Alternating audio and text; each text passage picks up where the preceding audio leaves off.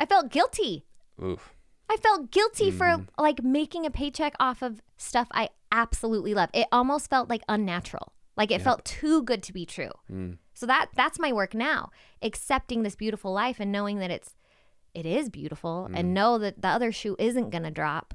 Like really feeling secure and content and happy and just drinking it in. That's another type of work, but it's enjoyable work. Welcome to the Feeling Free podcast. My name is Ben Harris, also known as the Fear Guy. My job is to help you feel more free in your life with the love and relationships, self-worth, and much more. I'm happy you're here. I love you. I believe in you. Let's break free from fear together. I'm excited for today's episode with none other than Wesley Christensen. She has her own podcast, which you might already know, which is Wake Up with Wesley, which has quickly blown up. And it's because Wes is one of the most genuine people. Like, you can relate to her. You feel like you know her. She just radiates love and is just beaming. So I know a lot of you are excited for this episode. So let's go.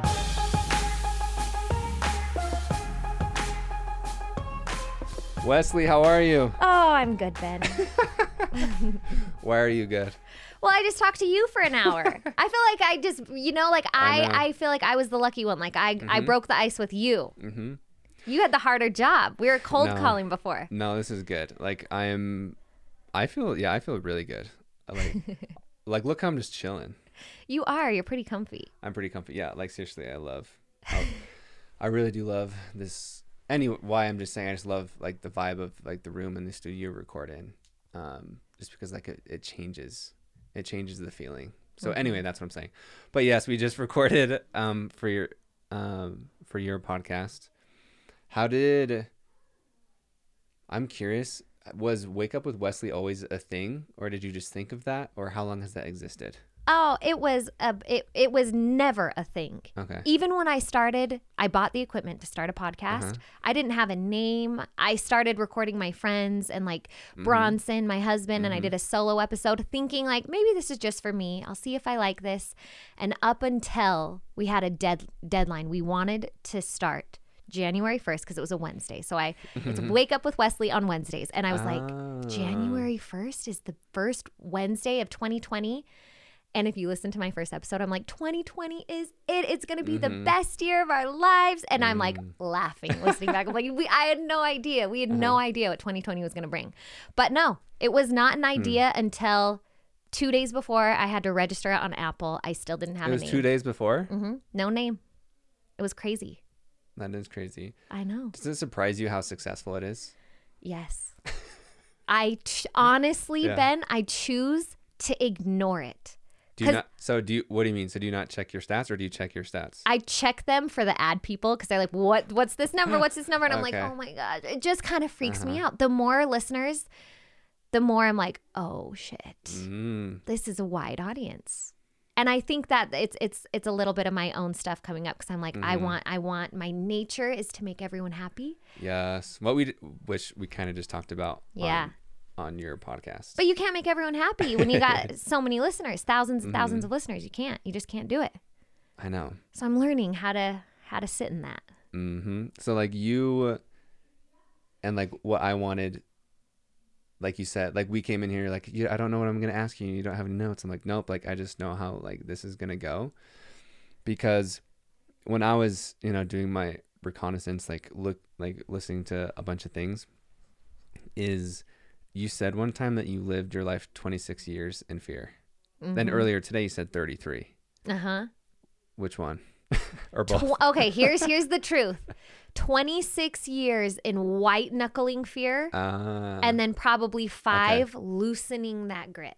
Okay, I like and that. then this is the first year where I'm like, all right. I'm kind of standing on my own 2 feet. Feels good. That is really cool. Like, so. And again, like, I think this is really important. We've already talked about this, but I wanted to ask you about this. Is when you released, so on your podcast, when you talk about your spiritual growth, and I like how you talk about it in the sense of, it's not like you were completely changing your mind and then like damning this old way of living that you used to do, and then you're just like completely shifting. I like how you How do you say it? I say expansion. Expansion. I expanded my faith. Which I love that. So that was like the scariest one I've ever released. And it was recently, it was within a month of now.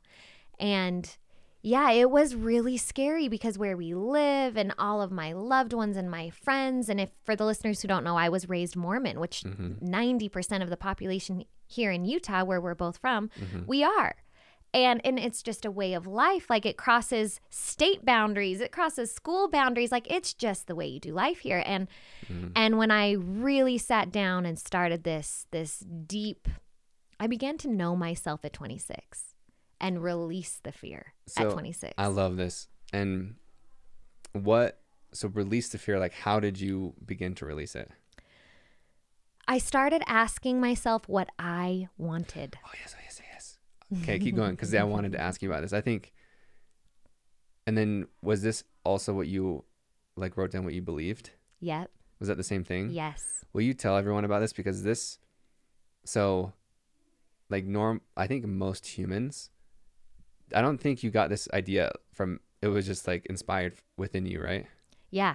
It was just inspired within me. And then I was watching Netflix like 4 months later, and Marie Kondo was doing this thing. She was like cleaning out a closet, and she was like, hold these items that you've kept for all these years, hold them up to you.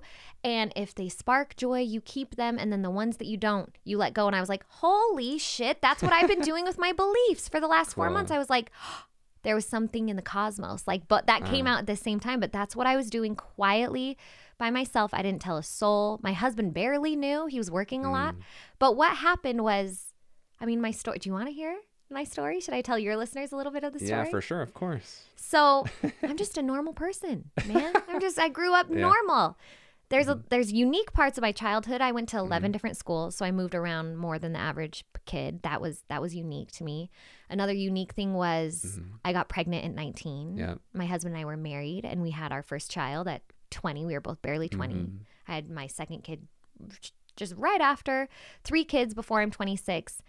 And like I said, I was white knuckling my life through fear. Like, oh my gosh, what do we do? We're married now. We have a family now. I got to act like a mom. I got to be a wife. And I just was doing what everyone told me I should do. And I loved my family. I loved my kids. I loved being a mom. So when doing like the family was like doing what people told you to do? I wanted that. That's one thing I wanted. Okay. But just the way that we lived our life. Like my husband, he's a creative, and he did not thrive in a 9-to-5. But I was like, no, you have to have a 9-to-5. We have 3 kids. Did you actually tell him that? Yes. He was like, I think I want to start a clothing company. I was like, hell no, with what money? What time? Like, we were on food stamps. We had nothing. And I was like, that's a nice dream. It's not attainable for us right now. Like look at our lives. Like, did you ask your parents for help, or were you just legit? We had never received $1 from either one of our parents. And that was pride on my part. I would not. And I think because I got pregnant and everyone around us was like, you're irresponsible and da-da-da-da-da, and you're going to have to change your life. The deepest part of me was like, I'm going to prove to you. I'm not going to ask any one of you for help. But they did help us in many ways. Like, we would become homeless randomly, live in their basements. They would feed us dinner, but never once did we ask for $1. We never. That's pretty cool. It was. I'm actually like really proud of it because we hustled. But it was a hustling that was not in alignment with who we were because I was so scared. Because life was always such a struggle that we got into that, like, that it was just the way life was. Like, life was hard, and the next year was harder. And then even when my husband would get a better job, it was like the same hard. Even when we finally made money, it was like, it just was the pattern. Struggle. Okay. Oof, Wes, I love that. So you said it's the same hard. It was the same hard, different day. Have you talked about this before? No. I really like this. So the same hard. So what does that mean? The same hard for me was never having enough. Always worried about what was coming, never feeling secure, and always physically moving, never being in one place, never planting roots. And I hated it, and I continued to do it for years and years and years and years. I love this. Why do you, looking back at it now, why did you keep doing that? It was all I knew. It was how I lived. I knew that life is hard. Life is a struggle. Were you told that? Or yes. do you just Yes. And then you saw it, so you recreated it. Yes, I recreated it, even though I hated it. I still recreated it. I didn't know another way. And then with beliefs and you throw in kids and souls and God and you are scared shitless. I was 26, 3 kids, poor as dirt, scared shitless, with a husband who is a dreamer and a risker. And I'm like, oh, I am terrified. Oh, even your voice. Oh, I'm so scared. It was so scary. But like, were you scared that you were just going to run out of money, or like all the time? Okay. All the time. We were just on the last few dollars of the paycheck, month after month, year after year. And a lot of personal things happened right around the 25, 26, 27 age range, where I think I just hit my bullshit limit. and my husband too. We both hit our personal rock bottoms at the exact same time. Which is pretty cool. It was, looking back, such a blessing. Yeah. Because that's rare for both people to hit that. Oh my gosh. And it was perfect, because when you're at rock bottom, I don't know how many of your listeners have been at rock bottom, but you almost need to like isolate. Maybe not need to, but it's just what comes natural. Like you like just go into your little shell, you feel it. And we separated at that time because his life was a shit show. My life was a shit show. And is that when he moved? Yeah, he moved to LA. Or no. He moved to San Diego. And I stayed in Utah, and I was like, I am just in suffering and pain, and I don't think any of this life is mine. And he was in suffering and pain, and he didn't feel like any of his life was his. He actually was addicted to doctor prescribed Adderall. So he took it. Yeah. He had ADD, and the doctor gave it to him. I was totally on board. And he accidentally overdosed when my youngest was 3 months old. I saw it. I was there. So you were or were not separated? We weren't at that time. Okay. So I saw that, and I had been telling him for a year, like, yo, this is written on the wall. This is terrible for you. Like, you are not you. And he was like, now him speaking to me about it, he was like, no, you don't understand. Like, that's how I thought that was the only way that I could provide for the family. Like, me doing that, my body becoming dependent on that chemical substance that was doctor prescribed was how I provided for the family. If I stopped, I couldn't make money. We had 3 kids. Because he was providing because of where, just to like function and make money? Okay, yeah. Provide, okay. Provide. And I was a stay-at-home mom. We didn't have a second income. So he was like, what else are we going to do if I'm off this? I can't show up to work. And that was his fear speaking and a lot of his false ideas about himself. But it just created this divide within both of us that was, in my opinion at that time, irreparable. I was like, the trust is gone. This family that I love, it is broken. There's no going back. Wow. So he moved to California. I stayed in Utah. And I, too, was going through a crazy rock bottom. I was suffering with, it's called, I think I had, what is it called when you're depressed after you have a baby? Oh, postpartum. So I was dealing with postpartum, and then I had body dysmorphic disorder, which is just a wild mental, I literally did not see myself when I looked in the mirror. It was like horrific. Yeah, that's wild. It was so weird. Is that like, because I know that's a thing, because I've heard more about that, but is that related to like the pregnancy too, or is that something completely different? I think it was tipped off by pregnancy, stress, lack of sleep, just all the things. Trauma, yeah, and years, honestly, Ben, years of just hating myself. Years of it. It came up and erupted like a volcano. Like, all of a sudden, I was in this shit fest of a life with 3 kids I couldn't even provide for. Yeah. My husband just accidentally overdosed. We were separating, and then I looked in the mirror and saw not me looking at myself. Like, can you remember what were you looking at? Oh, I can see it clear as day. I looked, and it would morph too. It would look like I was a scary guy from Beetlejuice, or like just me, but distorted. A distorted version of myself. Like, have you ever been to a carnival and you look in a mirror, like those wonky mirrors, and you can tell it's you, but it's not you. It's like I disassociated myself from myself. I honestly think it was like a spiritual awakening for me, because I was so disconnected with who I was that it manifested physically for me, like mental illness. Body dysmorphic disorder is like a mental illness. And I was so afraid to tell anyone what was happening to me, because for one, I would be judged. Yeah. And 2, I thought that they could take my kids away. Like, I thought I'd be like sent to the Looney Tune if I told people like, yo, I see a monster when I see myself in the mirror. I'm not well. So I didn't tell anyone for about a year until it kind of was getting better. And I was like, hey, like, I'm not seeing myself in the mirror. And even then they were like, what do you mean? You're beautiful. What? What do you know? But only probably 5 years later, I finally was like, that was gnarly, like crazy rock bottom for me. So you're 26. So how long were you and Bronson apart? We were separated for probably 4 months. And then where were you living at that time? My parents' house. And then how old was your youngest? She was 6. Yep. Yeah, she was 6. So I had a 6-year-old, 3-year-old, and then a newborn baby. Okay. And Bronson was living away, and he would come and visit, and it would be good. He totally got healthy and clear. He was off the prescription medications, and he was back. He was like vibrant. He was living in his like, I could tell he was himself and he was whole. But I was so wounded. I was so pissed. I was so in my own shit that I was like not wanting to see that. I didn't want to believe that he was good. Really? Oh, no. I was mad. A woman scorned then? I was pissed. I was pissed. Scorn of a woman. The name of your second podcast. I was pissed. I was unwilling to see his healing because I wasn't healed. Wow, I love this. Okay, so, man, that's beautiful. But, like, also, that's such like a... It's painfully beautiful. Real. It's like accurate, right? It's just accurate.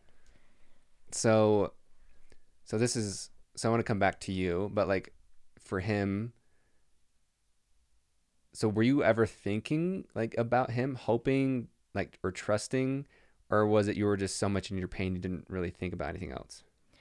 I was 1 foot in the door and 1 foot out of the door. And I did that kind of in my mind looking back as like a a safety net.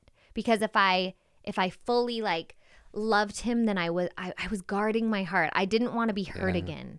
And I had been hurt before, and I was like, I just can't go hurt back. From him or just what? Life. Just hurt from life. Okay. Hurt from, it felt like a betrayal, like, because it was like what we talked about on my podcast. I felt like my opinion didn't matter. Because I was like, I don't like this. I'm not comfortable with this. And he was like, well, I'm doing it anyways. And I was just like, there's no going back for me. Okay.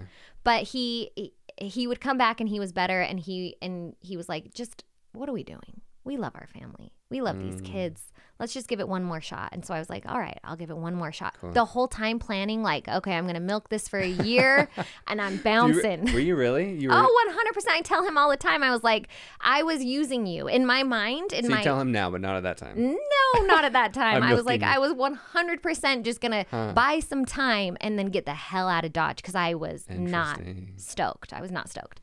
But in that year, we moved to San Clemente, California, and it was like a little healing hub. And in this place, in San Clemente, he worked long hours. I was alone with the kids. I didn't have any of my people from my life, no family members, no friends. I was alone. And this was such a gift for me. And people are afraid of being alone a lot, right? People are scared to feel lonely. They're scared to feel isolated. I was alone in this house with only children who wouldn't talk back to me. And I started to dissect my thoughts and my beliefs. And I felt so unwell within myself. And we didn't have resources. Like I said, we were always dirt poor, living paycheck to paycheck. I didn't have the luxury to call a therapist. I feel like we didn't even have health insurance at that time. Like I couldn't even go to a doctor. So I was like, this is on you. You better get busy, get on YouTube, read some books, start journaling. I just used the resources that I had during nap time. And I started writing down what I believed. And when I started doing that, it's maybe one of the most powerful practices I've ever done in my life.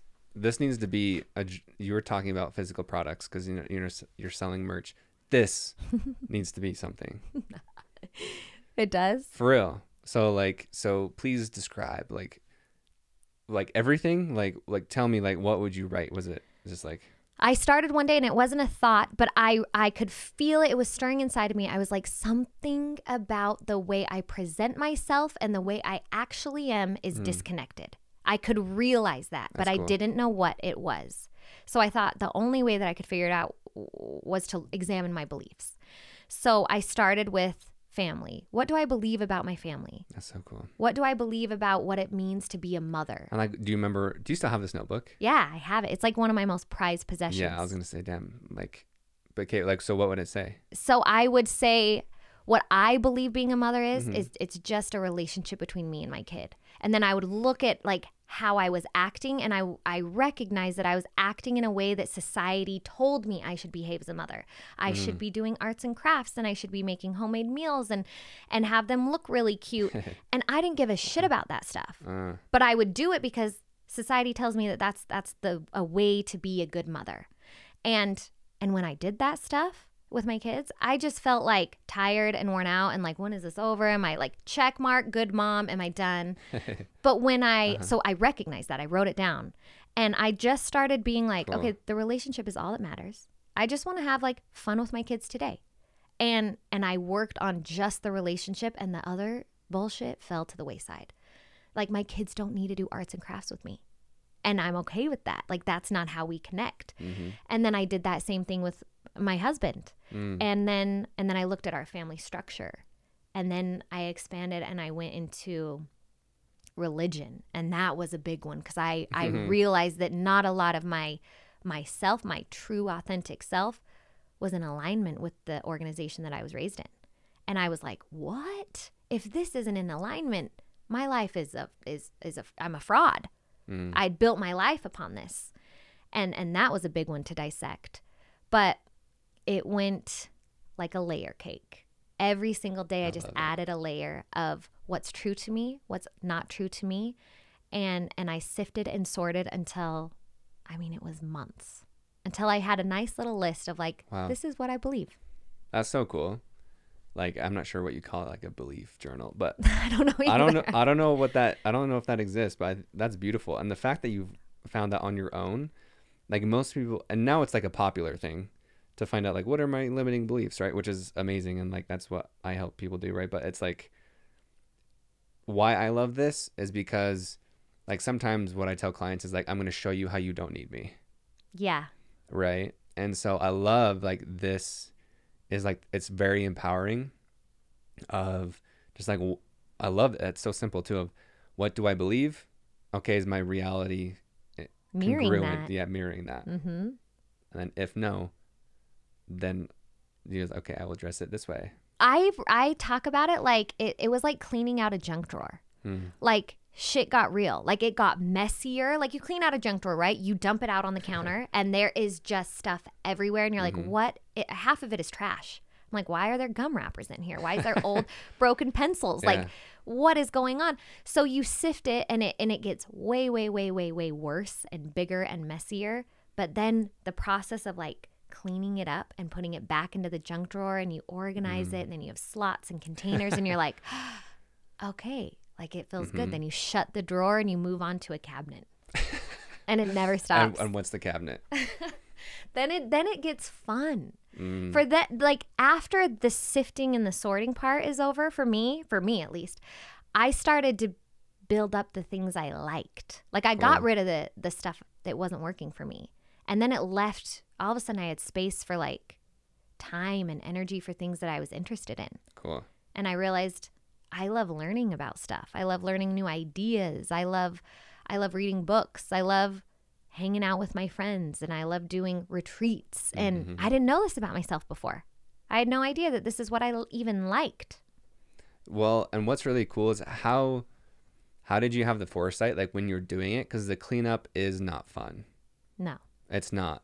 So did you know it was going to get better, or was it just a divine force that just you kept going? Like, do you know why you kept doing it? I was living on a prayer. I was at such a low that I knew there was only up. Like, I was like, it can't get much worse. Like, I'll just throw this at whatever I'm doing in hopes it would work. And it really worked. Cool. It really did. So, and I think that there's this thing with momentum. Like, when I felt a little bit of like ease, like a little pressure was released, I could take a deep breath, and it almost gave me energy to keep going and build that good feeling vibe. Like, I became addicted to the good feeling vibes. Cool. And I wanted to add more and more and more of that in.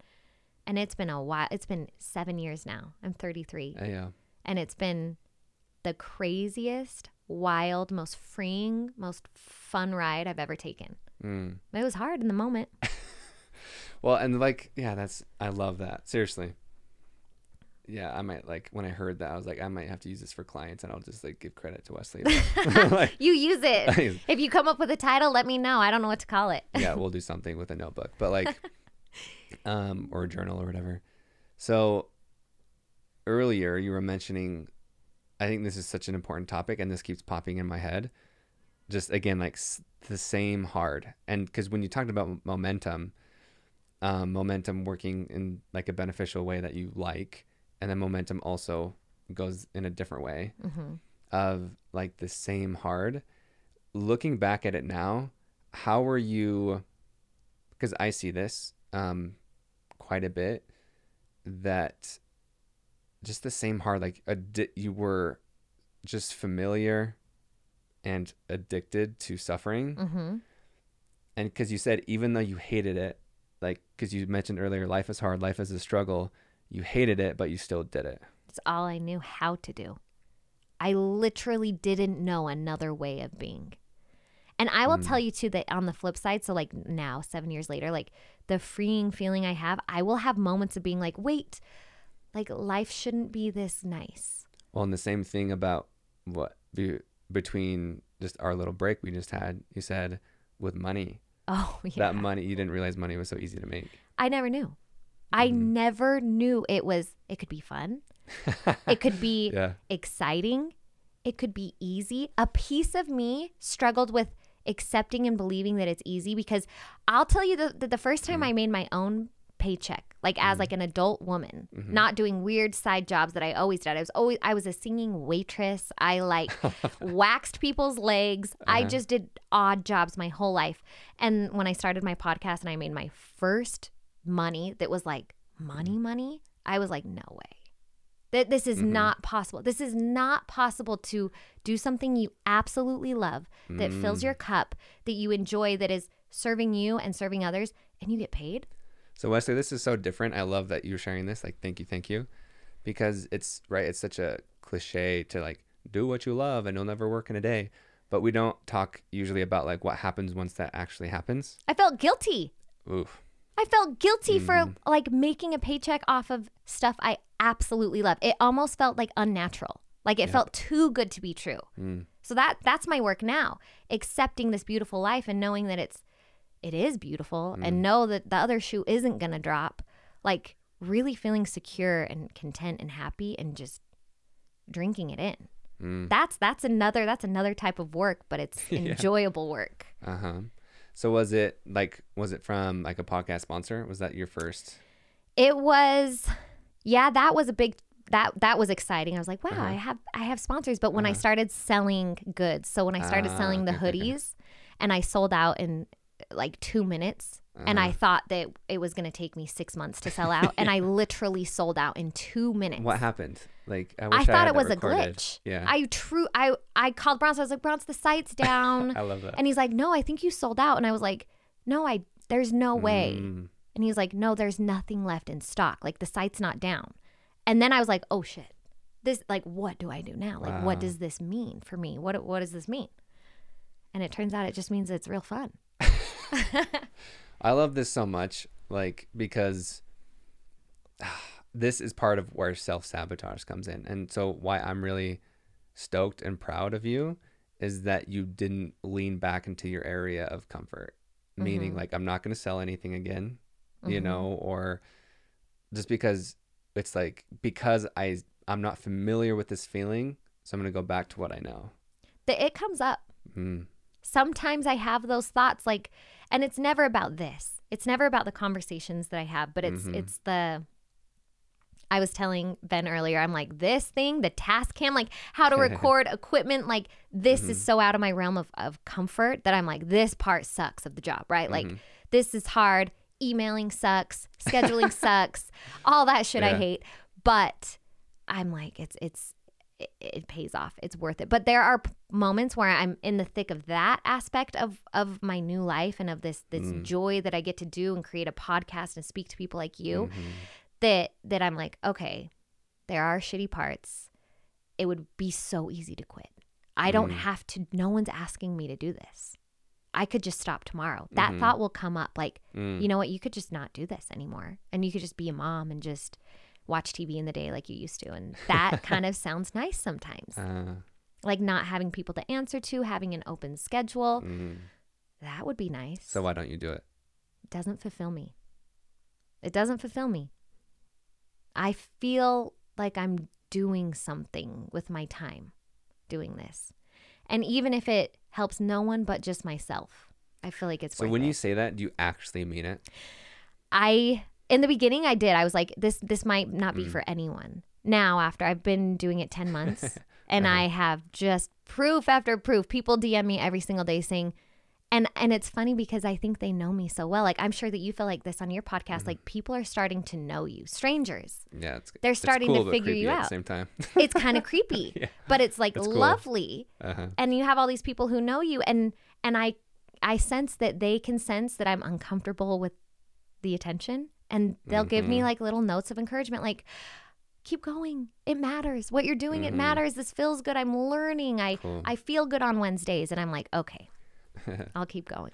Well, and what I love about that is because you're coming at it from like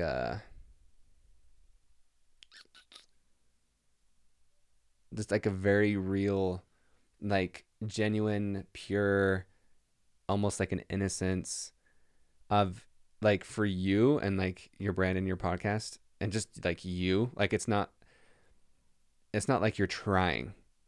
It's like you are genuinely doing it to like obviously for your enjoyment, like for your learning. I feel like there's no like agenda. There isn't. And which you know what? Makes it really awesome. It kind of is hard though. Because all the people like we're talking about Tony Robbins and people who like the 4-hour work week, everyone's like have a clear intention. And my intention is like, have fun. I don't know what I'm doing week after week, time after time, even with you. I don't know what I'm doing. I don't know how to be a podcaster. I don't know how to give or conduct an interview.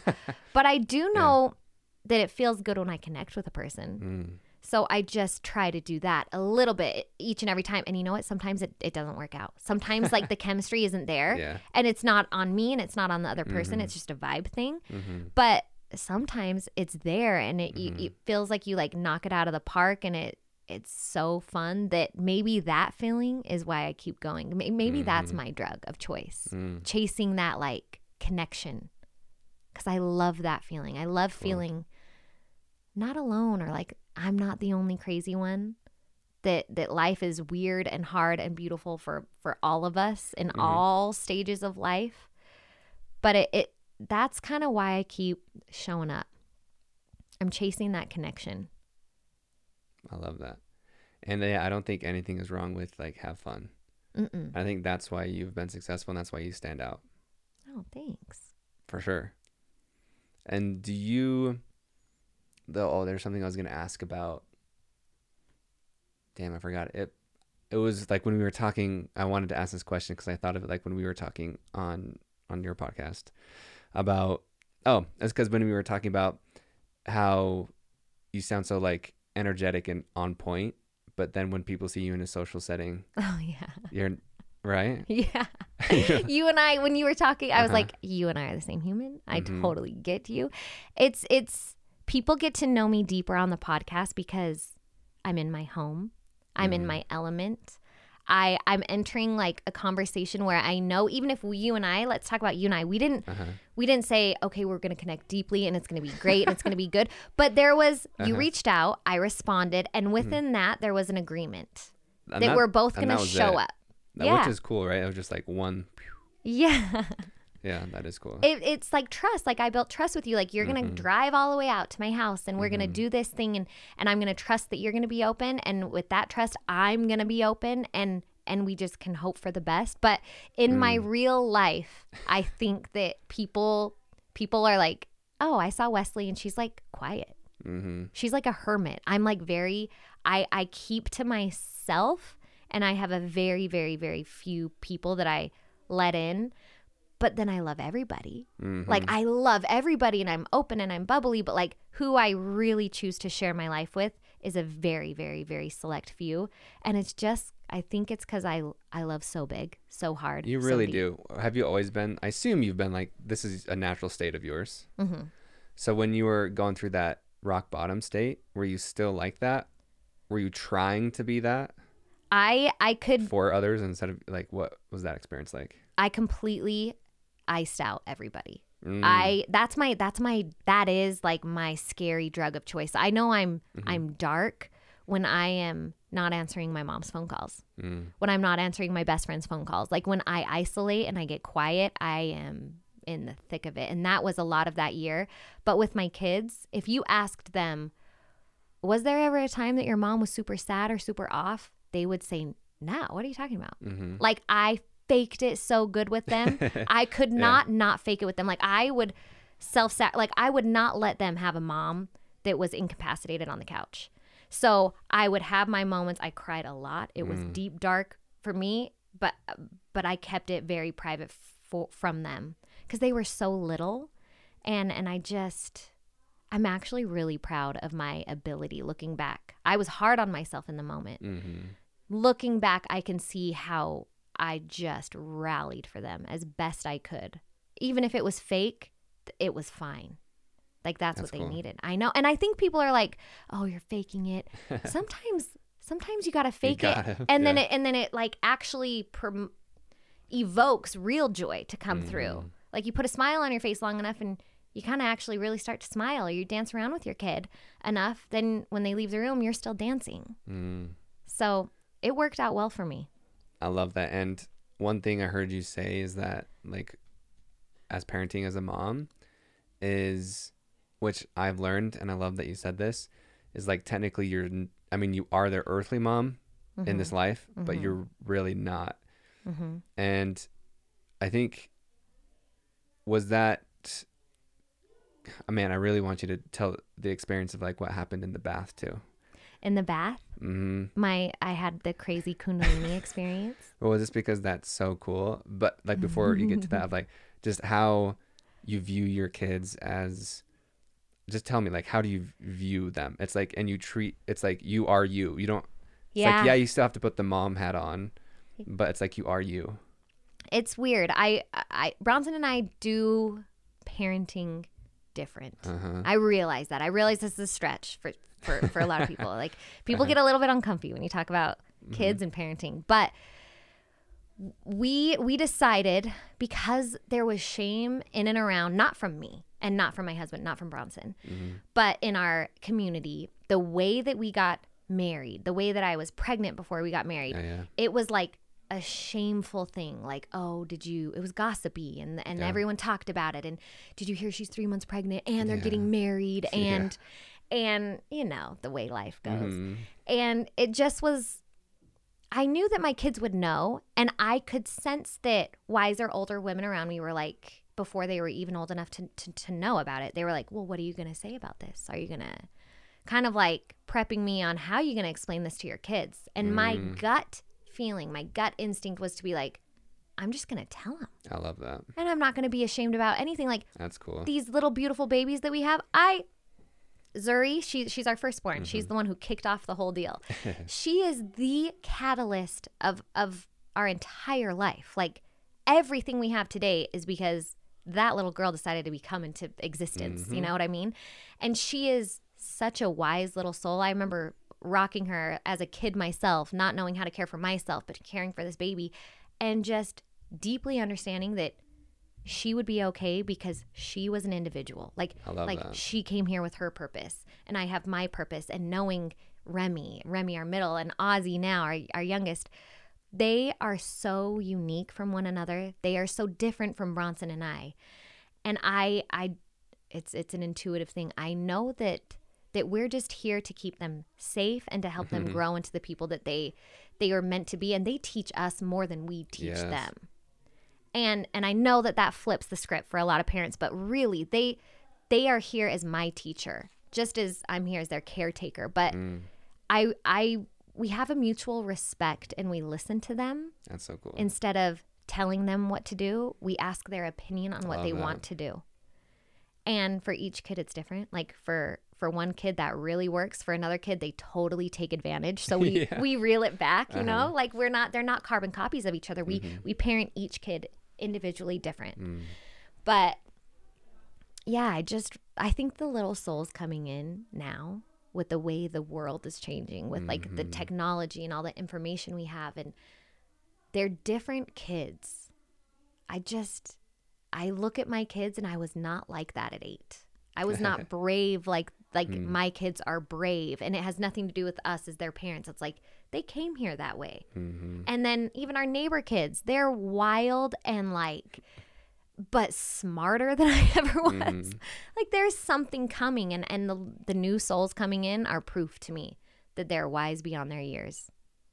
I love that. Well, and what we talked about on your podcast is like, we went through a process, and you mentioned about how, like, if you could choose like what to program into yourself is to not like believe the things that you learned that weren't you. Believe that your stories matter. Yeah. Well, like as far as like, because like what I'm hearing you saying, which is really cool, is you're doing exactly that you are like nourishing like the natural soul of them, of like their gift and their purpose, instead of like, of course you're human, and like every parent's gonna mess up every kid in some fashion, right? But like really just like nourish like their uniqueness, instead of trying to put on like a template or a belief or a way of life that isn't for them. Yeah. And it's scary because sometimes a template sounds nice. Like, give me a plug and play. Someone give me an instruction manual. I'll just do that. That sounds nice. But yeah, I just knew it would not work for us. And it wouldn't. I've tried it with my kids when I'm like stressed out and I'm like, okay, throw my spiritual woo-woo way out the window. You have chores. You have a schedule. You have this. Everyone just like loses their shit. It is not, our family does not run that way. But yeah, I've tried it because I'm like, maybe this isn't working for me. I'm always open to like trial and error, testing new ways out. And especially when they are growing as we're growing. Like what worked for me at 24 does not work for me at 33. What worked for Remy at 9 did not work for her at 6. And so it's always like I'm just constantly adapting, and I never think I have it all figured out, because I don't. Yeah. And I say that to them all the time. And they're the coolest little kids. But do you want to hear about the Ozzy moment in the bath? Yes. That was when I had the craziest confirmation of my life that we make a little soul contract with these babies in wherever we come from, that it really is a mutual love. And even though I'm older than them, I'm their mother, that our souls are like right here, right? Maybe they're up here, maybe they're above me. But it was 3 years ago, almost 4 years ago. And I was in the thick of it. Like I was telling you, really in my process of deciding what is mine, what is for me, what is not for me. And it's the junk drawer scenario. Life gets messier before it got better. And it was in a messy, messy point. And I had been getting really deep into meditation, and I talked about this in one of my episodes, but I could feel inside myself that something was coming. I was on the cusp. I have a journal entry that's like, I am on the brink. Cool. I am on the cusp. Something is coming and I don't know what it is. And it was almost like infuriating. All right, y'all. Before you hear the incredible, enthralling rest of Wes's story, I want to tell you about the new men's program I have coming up. It is called Master Your Fear and Masculinity, and it is live right now. So if you are if you are a man wanting to become and remember the incredible, powerful soul that you are, this is for you. This is a year-long program for conscious men to really, I can't wait for it. This is for you. If you are ready to decondition a lifetime of programming of what a man is supposed to be, if you are ready to become the confident, inspiring man you were born to be, if you are avoiding difficult conversations in relationships and just hoping that they fix themselves, if you are insecure in your job or relationship, if you have lost your voice, your identity or direction, if you are searching for meaning, beyond a profession, beyond a paycheck, if you are uncomfortable asking for help and trying to do it all on your own, if you are lacking intimacy and think emotions are weakness, this is for you. This is an incredible year-long program with just powerful men. I'm so excited for this. If this sounds like you, then I urge you, if you feel that call, answer it. Go to the link in the description, in the show notes. Click that link, check out the deets, go apply, and then schedule your complimentary call so we can go over everything, because this journey, y'all, is going to be incredible. I'm so excited. We have tons of mentors. Go click that link. Go check it out. And if you know an important man in your life, if there's a man that you love, that you feel like they'd be a great fit, send this to them as well. You can send them the link, send them the podcast, send them social media, because we're discussing it, and we are going to redefine masculinity. We are going to step into and also redefine femininity as well. But anyway, go check out the link, because this is going to be dope. All right, y'all, back to Wes's story. Let's go. Because I was like, what is this? I feel this thing. It's coming. It's happening. I feel it calling to me. I don't know what it is. Is it big? Is it small? Is it about my kids? Is it about my husband? But it was after Thanksgiving, and we had a bunch of family in town. And I told you, I'm a hermit. I thrive in alone time. So it was like a lot of company. They finally left, and I was like, I am going to chill in the bath, and I'm going to meditate. And I got into the bath this day, and there was one moment I remember sticking my toe into the water, and this knowing came to me, and I was like, I'm just going to go with the flow. I'm not going to do my bells and whistles. I'm not going to do all the things, all the breathing. Today, I'm just going to get into the bath, and I'm going to meditate. And the second I did that, I got into the bath, I laid down, and I felt I had a full-on spontaneous Kundalini awakening. Do you think that your listeners know what that is? Should I tell them? Yeah, tell them. And tell me. Because I know, but know. I don't fully know. So I did not know what it was in the moment. I've since learned after the fact, but I thought I went balls to the walls crazy. I thought I went absolutely crazy. So I sat into the bath, and immediately I felt heat in my hands, like physical heat, like electricity. And it was like immediate. Immediately. There was no slow roll into this. It was happening whether I liked it or not. That's what was being told me. Like, you no longer have a choice. This is happening to you. Like, get down. So I felt, get down, listen up. So I felt energy in my hands and just words that were in my head that were not mine, and they were not thinking thoughts I had. They were downloads. And this was my first experience with a download, meaning that a thought or knowing came into my mind that was not mine. I believe it's from source. And it was, you are powerful, more powerful than you know, because at that specific time in my life, I felt powerless. Very powerless. I felt like I didn't have control over my life. I felt like I didn't have a say. So you are powerful, more powerful than you know. And then I sat up as straight as a person can sit up, and I hunch. I'm like always in the fetal position. So this is unusual for me. And the minute I sat up, I felt energy as if it was a bottle rocket. It felt like it was from the base of my spine, shoot up through my chest. It kind of stopped at my throat, like my heart throat center, and it almost built up as if it imagine a bottle rocket going off and then it hitting a glass ceiling, but it was still trying to reach up, and I was like, what the hell is happening? And I felt something give, and it shot up through my throat, through my crown, and sparks coming out of my head. This sounds crazy. I know. And are you envisioning this? It's my eyes are closed, but I am seeing it in my mind's eye, clear as day. And I have to say, nothing like this has ever happened to me, obviously prior or since, unless I was on ayahuasca. So I was sober in my bathtub, people. So sparks are shooting out of my head, and the sparks form a crown, and it is placed on my head, and my ego comes up, and I'm like, I got a crown. I'm like the queen of something. Look at this crown. It's so dope. It's mine. And immediately I was let know, oh, no. This is not yours. This is everybody's. Yes. This is you have the power. The crown was significant to your own individual, your highest self, your power. You are worthy. You are deserving, and it's not yours. This is everybody's. I love that. Just take it.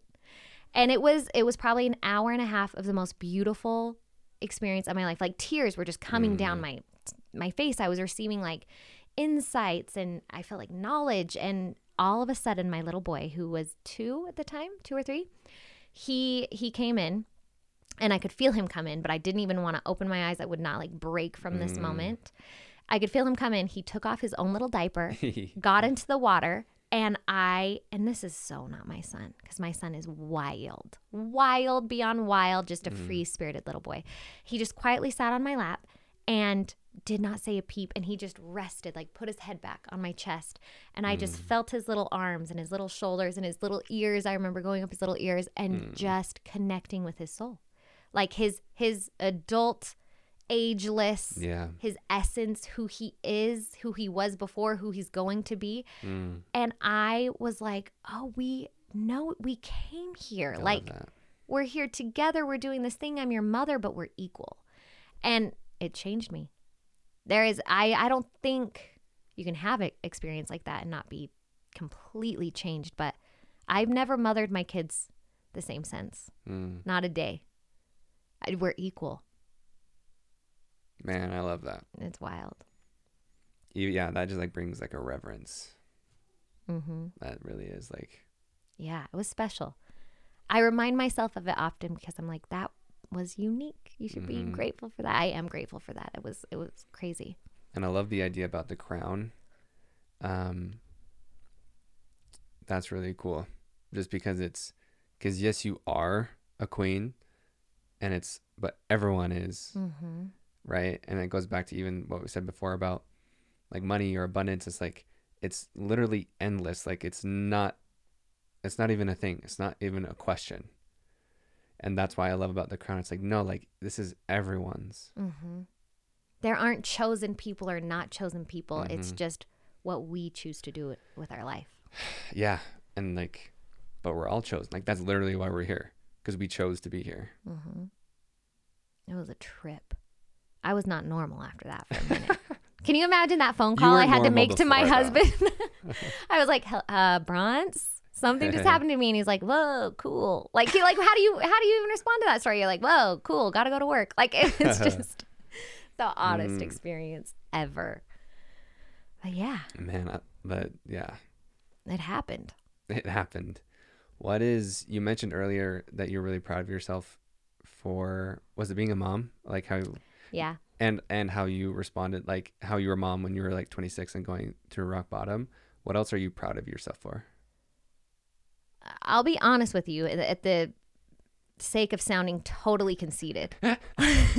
Do it. I'm just proud of everything. I am proud of the way I showed up in life. Like my life wasn't easy and it was cushy and nice, but even with all the material items I ever needed and parents who loved and adored me, there was struggle, and I'm not different than anybody else. Like there were unique struggles to my life, and looking back, hindsight is 2020, because there's so many instances where I see that I could have made a different choice that would have negatively impacted my life.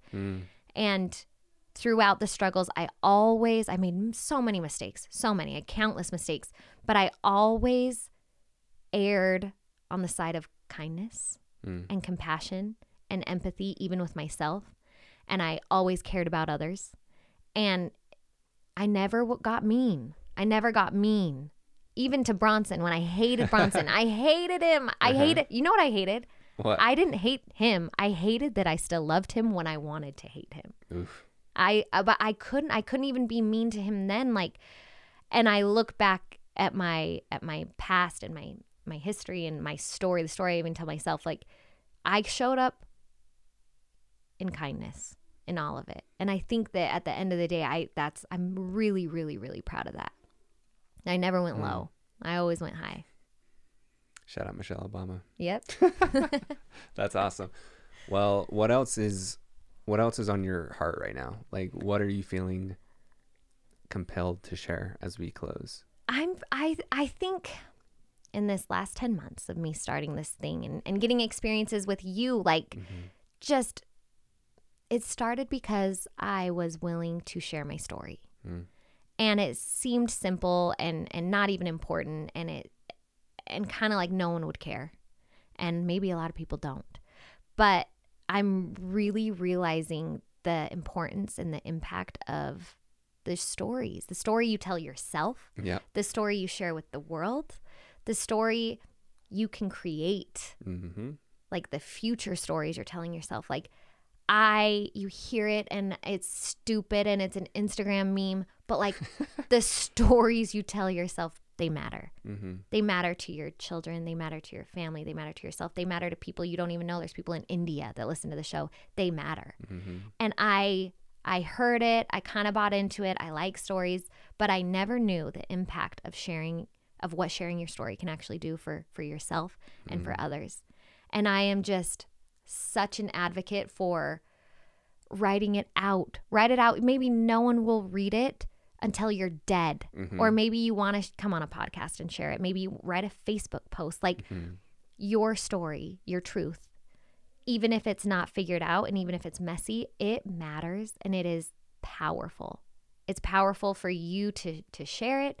It's healing for you to share it.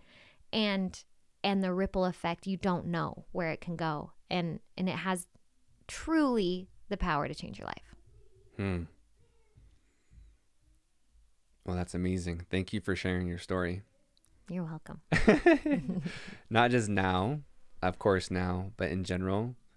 And thank you for hanging in there.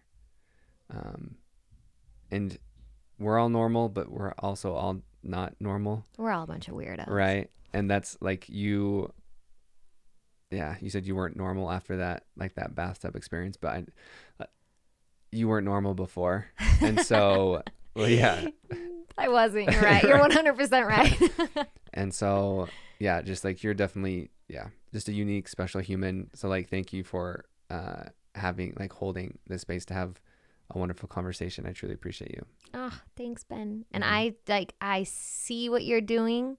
I think it is so important. The conversations that you're starting, that you're having with people, the growth, like even for me, just binging your episodes in the last week and a half, I'm like, okay, like I'm learning a lot. It's really valuable. I'm telling you. Well, thank you. I appreciate that. All right. All right. We out of here. Thanks for listening, guys. Woo! Actually, no, shoot. Where can they find you? Oh, We have to make sure. We got to do the weird podcast stuff. Do the thing. We got to do the thing. Okay, so I am Wake Up with Wesley on Instagram, and my podcast is called Wake Up with Wesley. You'll find it. Easy peasy, lemon squeezy. And now we're officially gone. Peace and love, my friends. Peace and love. All right, y'all, you know what to do. Thank you so much for listening. Make sure you rate and review on Apple Podcasts. If you love this episode, if you have gotten any value from it, if you feel like your paradigm has shifted and your world is beginning anew, make sure you leave a review on Apple Podcasts. It means the world. It helps the show get recognized. It helps the show get recommended on the algorithm. So leave a review, subscribe if you haven't already so you never miss an episode, and share it with your community on Instagram. Tag me and Wes, and make sure you check out the description so you can follow Wes and check out her podcast, Wake Up with Wesley. It's incredible. Thank you so much for listening. You guys are also incredible. I love you. I believe in you. Adios.